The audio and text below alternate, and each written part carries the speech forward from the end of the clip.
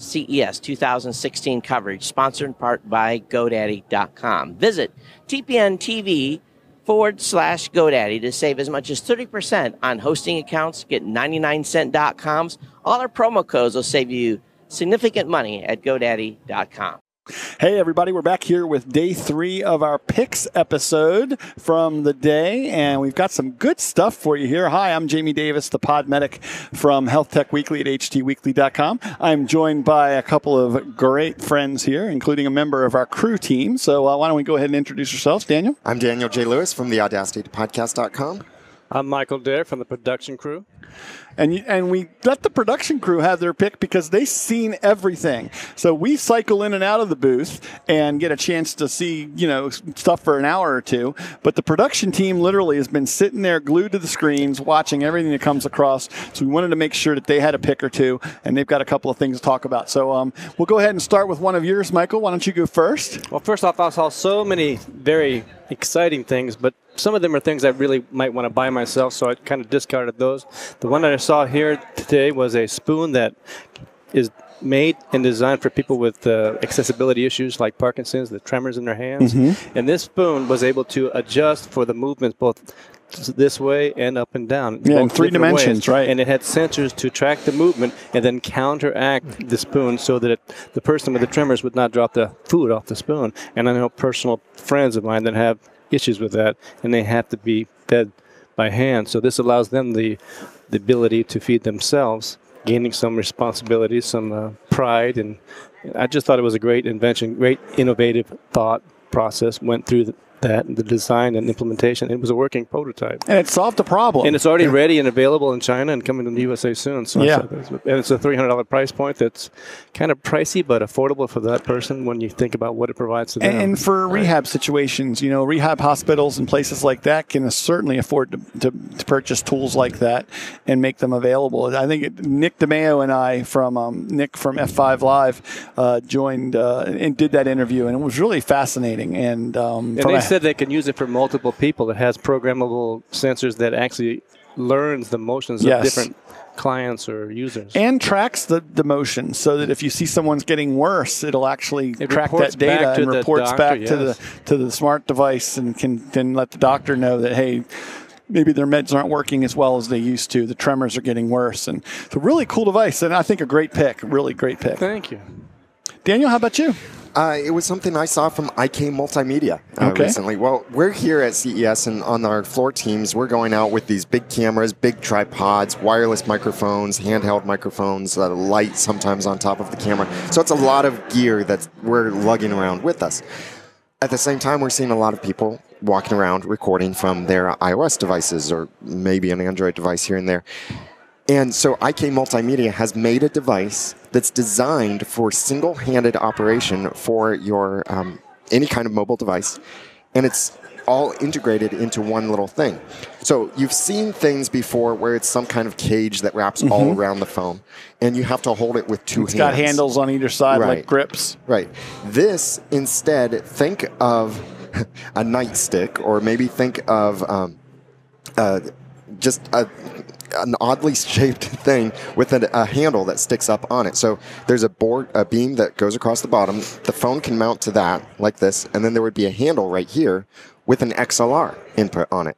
So you could plug in a wireless system. You could plug in a shotgun microphone, right, or wired over to from a handheld microphone into this. So it has a preamp built in, AA batteries for the preamp that's in it, as well as providing 48 volt for phantom power.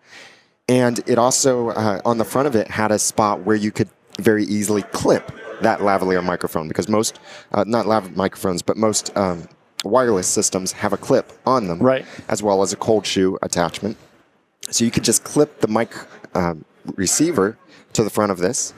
So that would then plug into the XLR on the top. And then through the bar that the iPhone is mounted into on the other side, at the very end was an audio output that would connect via TRRS into any kind of mobile device so that would be your audio input into the device. Excellent. So you've got all of this in a nice clip for the phone, and they loved some ideas we suggested for ways they could improve it, because what they're showing us was a prototype, but it will be coming out, I believe, second quarter 2016.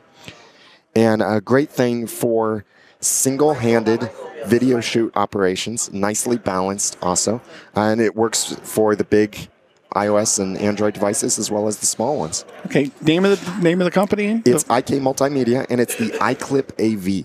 iClip AV. So another one of our picks. I think it was under $100. I don't remember the exact price, but definitely under $100. That sounds fantastic. Yeah.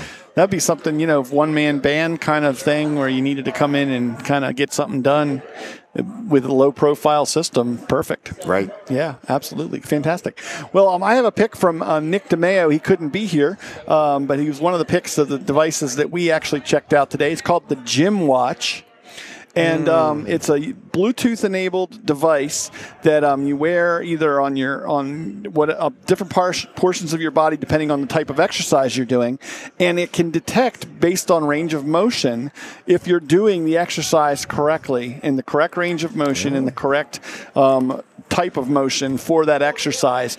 Speed, velocity, everything, and it not only does it detect and can communicate with the smartwatch app or the smart device app, where it can actually show you through a dial that reads your range of motion and shows if you're going full range or not, counts your reps, and then if you go too fast or don't go far enough, it'll say flex farther or go faster, or you're going too fast. And it would keep you right in that good range of everything to make a good exercise from the motion and the weight you're lifting. With voice commands, yes. With voice commands while you're doing it. So it's called Gym Watch, and we got to see them today, and that's Nick DeMeo's pick for that. And it was great to have Nick on to be with him today, and I think it was a great pick. I actually think that was a good choice on his part. I agree. I think Nick wanted a more forceful voice on that device. Well, yeah, Nick was funny. He was saying that's a nice personal trainer. I'm afraid to get a personal trainer because I'm afraid they're going to yell at me. And I'm like, what kind of personal trainers are you getting? They're supposed to be uplifting and encouraging. Now, all of our TPN pick winners are going to get their own trophy, the special thing that we've designed for them that we'll be giving to each of them, and then they'll be coming back, or as many as can, coming on Saturday for our final wrap-up show and showcasing all of those products. Yep. That'll be tomorrow. Starting around, I think, 2:15 when we start to kick off that show. So you'll want to come back for all of our picks if you haven't heard the other picks. We've got a few more tonight, though. So, Mike, there's another one from the production crew. Well, we were looking at the Bluetooth locks and the versatility. Jack and I were agreeing that was something that we could see ourselves using even for takedown. And I was going to say, we lock up all our gear with padlocks and chains and stuff here. Open up and find the keys, which key goes in which lock. Yeah, you could just use your app and just roll down it with named locks and just unlock. Can you imagine the time that it would save you? And you can remotely connect to your locks and say that you got a janitor that needs to get in and clean the basement or something, or a repairman. You can remotely open that lock at that time through the Wi-Fi connected through the smart home device and open that lock. That was a good choice as well, and that was from dogandbonecases.com. So that was a great choice as well, and it was pretty neat. She was from Australia, and she said, if she could have somebody get into her shed back in Sydney, her neighbor needed to borrow something, she could actually send them the code to unlock it. And she could turn that off at any time, and it would no longer work. And in the meantime, her neighbor had access while she wanted them to have access. And yes, you could set up time schedules for access too. So excellent.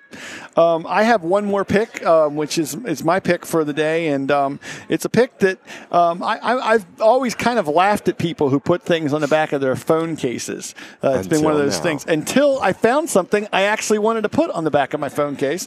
Right here on the back of my case is a small device, and if I pull this out because I'm 50 years old and I need a little help reading, I've got perfect spectacles that'll actually stick and hold in place. It's called Thin Optics, And I've got great reading glasses that don't come off no matter what I shake or twist my head. They hold on just fine, and they're with me whenever I need them rather than just on my desk back home, which is where my actual reading glasses are right now.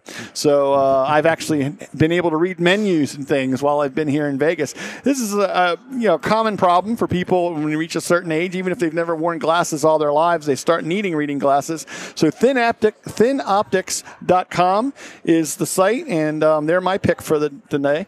So that's our pick segment for Day 3 here at CES, and we want to thank all of you for the continued coverage, watching what we're doing here at TPN.TV. Remember our hashtag, CES Live. If you want to talk about anything we're covering or follow whatever we're covering, you can follow that hashtag or use that hashtag if you're talking about what we're doing. We'd love to hear from you. So check us out, and we'll be back. Are we giving away prizes for people that properly hashtag? We do have some giveaways that some of our vendors have given us. So if you hashtag, you could be entered in that drawing for one of the nice giveaways that some of the vendors have left here for us. We get some nice goodies here, so you want to make sure you use that hashtag.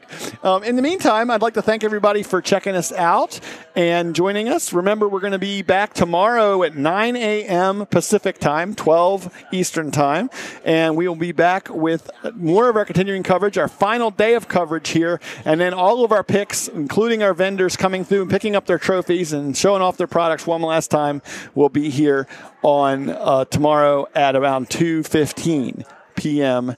Pacific time. So I'm Jamie Davis, the Pod Medic from Health Tech Weekly at htweekly.com. I'm Daniel J. Lewis from the AudacityPodcast.com. I'm Michael Dett from the production booth. And we'd like to thank all of you for doing it. And as Todd says, we'd like to say aloha.